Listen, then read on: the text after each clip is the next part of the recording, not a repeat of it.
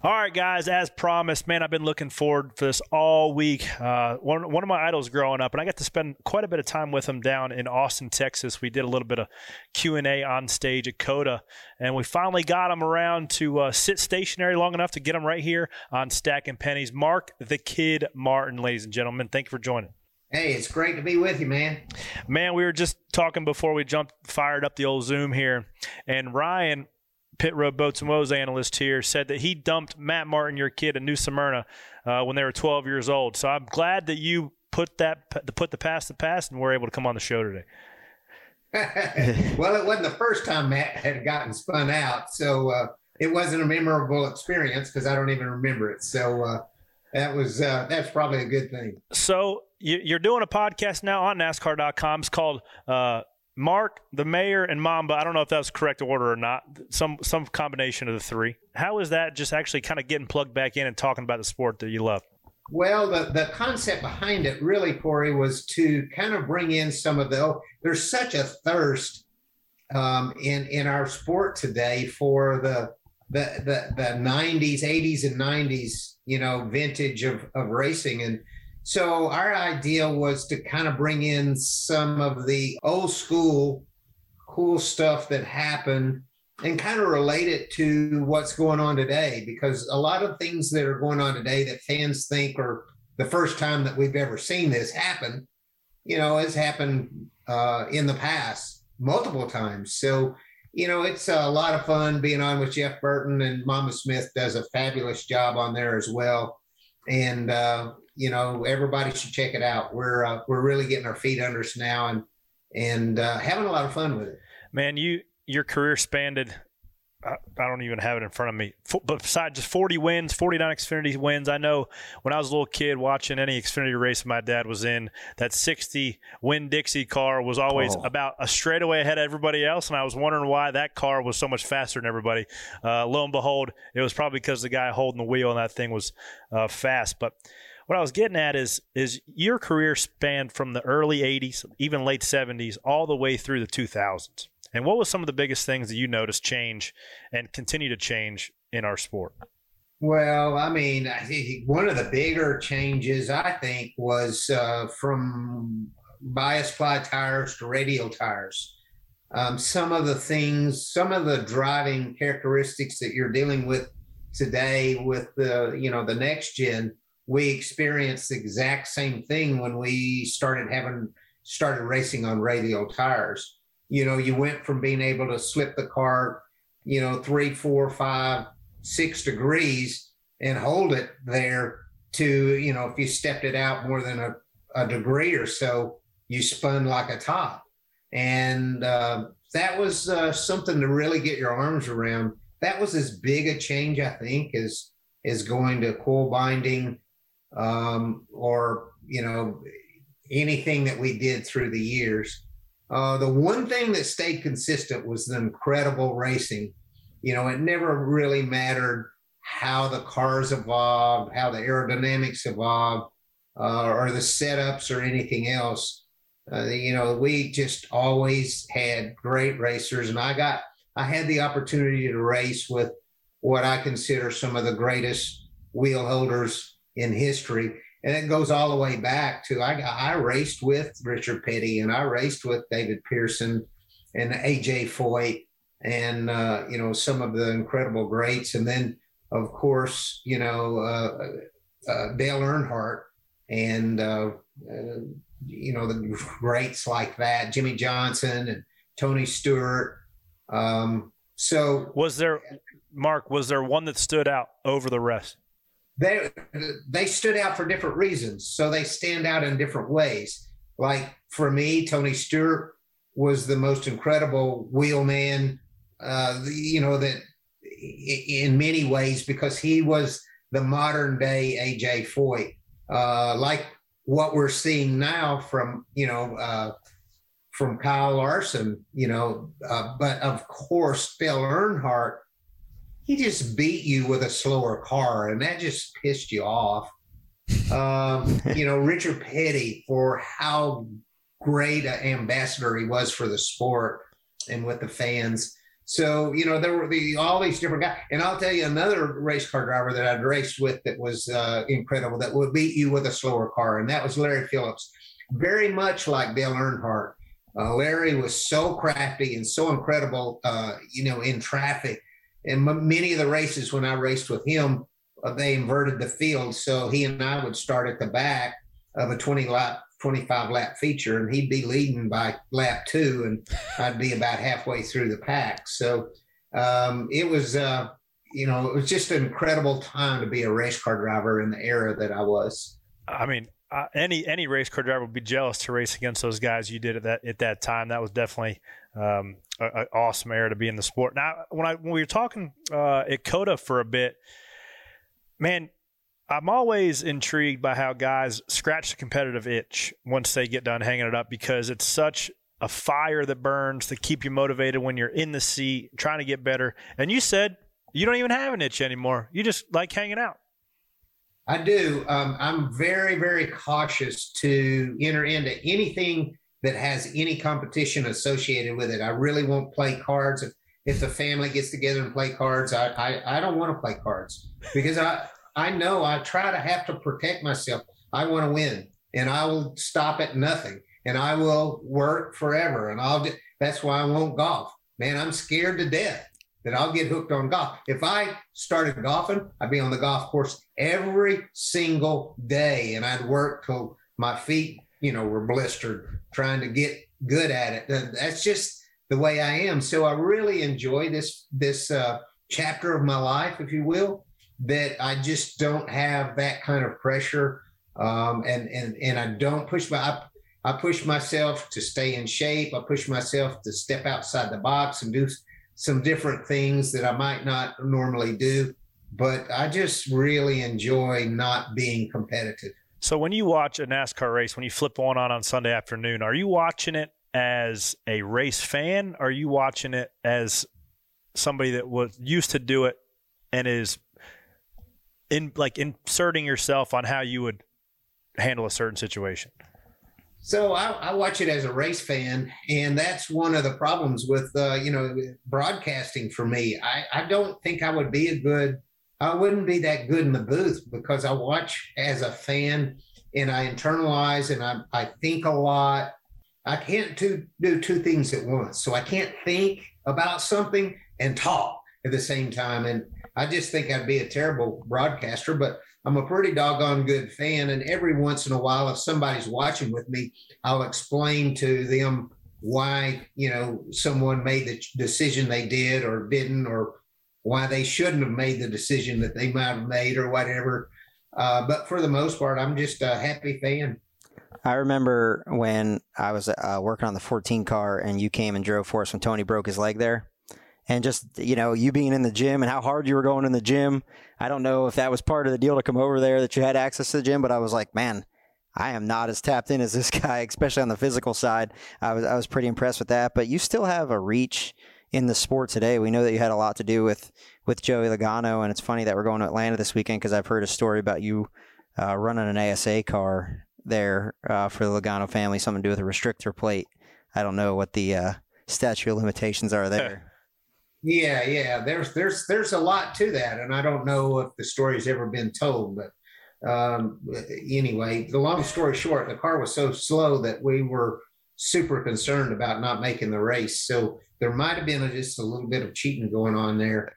I promised not to win the race, but certainly did want to make the race. So talking about Logano and Atlanta, that's the first place I saw him race. I saw him race a legend car at 10 years old. And I swear I said that night that he would be a NASCAR champion. He drove that car. Those cars handle so bad.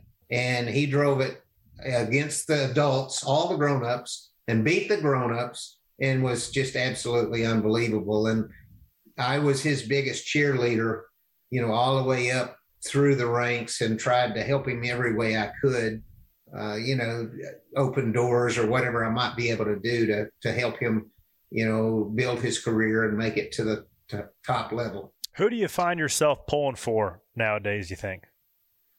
Well, I was pulling for Reddick. on Sunday, and I was also pulling for Reddick at Bristol, and I was crushed that he didn't manage to get that checkered there. I'm not, Tyler Reddick's not my man and only my man. I mean, I just love watching Reddick and Larson and Chastain because they do things with the race car that most race car drivers can't do. And that really is a treat for us race fans, and especially for me, because I have an eye, I can see, I know how difficult it is. And I know that you're talking about the greatest race car drivers, stock car drivers there are out there on a Sunday. And for those three guys to be able to put on a show like they are able to do from time to time is a real special treat. Now, I don't mean to leave Kyle Busch out of that, because Kyle and Kurt both can do some absolutely incredible things with their cars. But you see less of that today. You see more of it from a young driver, and the more experience that young driver gets, you see some less of it as it goes on, because usually, it winds up and bites you along the way, and you learn to temper it somewhat and maybe not put it out there every single lap and only do it when it's really necessary. What do you miss about it, if anything? I miss the people that were my family. I miss the garage area, going in the garage area and being around the people that were like-minded, that loved and had a passion for stock car racing. We shared that, and it felt like a family. So I miss that. I miss the fans. I really miss being good at something. I mean, really miss that. And I don't know if you can identify with that yet, but I was a guy that was not worth a dang at anything until I started driving a race car. And there's just nothing more euphoric than to walk out of a garage area at the end of a day and look up at that lighted scoreboard and see your car number on top. And I mean that. I have flashbacks burned into my memory of walking out of the Phoenix garage or walking, out of Daytona or whatever, and seeing my car number on the top of the scoreboard, even if it was a practice day or if it was qualifying or if it was a race or whatever. I miss being good at something. Now, the one thing, I'll never be good at something like I was good at that. And I know that, and I've come to grips with that. But the one thing, that I do with the motor coach thing, the high-end motor coach thing, when I go into a high-end motor coach resort where there is a whole lot of gear-headed, high-end motor coach owners that have a passion for them and for the engines and for the, the paint and all those things. There I feel comfortable, kind of like I did, at garage area. So I get a little bit of that from that, but I miss the fans and I miss the racers. You mentioned those images burned into your brain, whether it's walking out of Phoenix and seeing whatever number you're driving, 6, 5, 55, all of them that you were successful in. If there is there a memory or a couple memories over the entire NASCAR career that find their way to the top more often? Yes, that's 2009 Phoenix. My last win was 05, and I didn't get one in 06 in the 6 car, and I thought that I would probably never win another race. I got in the 01 car and had the near miss at Daytona, the first race out of the box. And we had some real near misses in the 8 car the next year. But I just started really, Rick Hendrick came at me twice and I turned him down twice to come drive for him.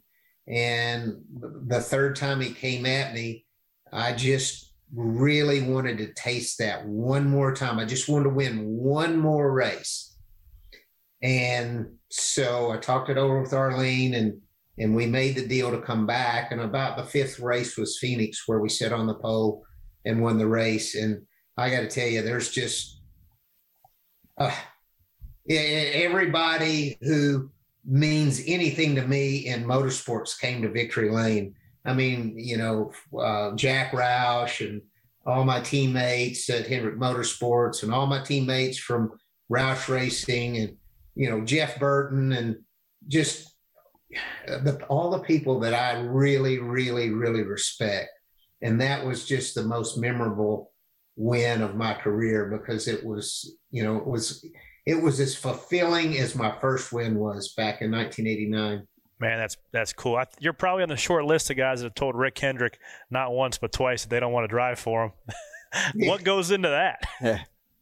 Well, I did. I told him both the first two times. I said, "Oh, how come? I'll run 24 races." And he said, "No, you need you full time." And I'm like, "I won't do it. No, I'll drive at 24 races." And so it was no the first two times, and then finally the third time, I just had that daydreaming of winning a race. And but to jump around just a little bit, talking about the competitive thing, I'm going to get a little taste of that in next weekend. I'm going to be crew chiefing for the Montana 200 for Daniel Dye. So, I think that's going to be fun. Travis Sharp up here has some great late models, and he's going to have 3 late models for the 200. And I was going to go to the race anyway, and he needed help. And I go to his race shop whenever I need to borrow a welder or any kind of fabricating. I go up to his race shop and use his shop. So I just thought, well, heck, I'll help you as long as you tell me what to do. I can strategize part of it. I just don't know how to, set the car up. So it's going to be fun hanging out with the late models all weekend next weekend. I love that. 40 Cup wins, and my man's still throwing a headset on, crew chief and late model. Travis Sharp, fun fact. Travis Sharp, I won at Rockingham 3 times in a late model, and Travis Sharp was crew chief for 2 of them. So Travis definitely knows what he's doing, but I'm sure you can teach him a couple tricks. Before I let you go, Mark, I got 2 questions that I ask every guest on the show. 1, if you had to pick 1 race car and 1 racetrack to race at the rest of your life, what do you go with? Dover. And it would be a Cup car at Dover, and it'd probably be that number 8 car. We were so ridiculous fast there. We didn't win the race because we had a lot of trouble on pit road. But every time I'd go in for a pit stop from the lead, I'd come out about 12th and pass a car a lap and get back to the lead. But it'd be the 8 car at Dover. I would not have thought that. Interesting choice out of the kid. Last question, I'll let you go. Thanks for your time so much, Mark. Number 2, what is the most embarrassed you've ever been at a racetrack? You cannot say when you pulled off when the race wasn't over at Bristol. That's low-hanging fruit. Low-hanging fruit. What's your second most embarrassing moment? Dude, I haven't been embarrassed compared to that. I guess that was pretty good. That one's a pretty embarrassing moment for sure on national television. Yeah, I just recently told Matt this. I could take it. I manned right up to it and admitted how dumb I was and everything else. But I was embarrassed that my son had a father that was that dumb. It bothered me more for my son than it did myself. Dang. Oh. Well, at least you recovered a bit for the rest of your career after that moment, so I'll give you that. Everybody makes a mistake. Now, give your podcast a shameless plug here, Mark, so people can know where to go find you every week. Yeah, that's Mark Mamba and the Mayor on NASCAR.com. Check it out. And also, if you have any interest in any given particular year, on MarkMartinPod.com, I have every single year I raced, year by year. So you can start it anywhere, or if you want to hear about the crazy Cup car that I built and ran 5 races in 1981 and set on 2 pole. In the 3rd race, I entered a set on the pole and all that stuff. Just go directly to 1981 and it'll tell all about those details. So check that one out as well. Love that. Mark, appreciate you as always. Hopefully see you around in person soon. Thanks for joining Stack and Penny. Yeah, it's my pleasure, man. Keep up the good work, guys. I'm trying.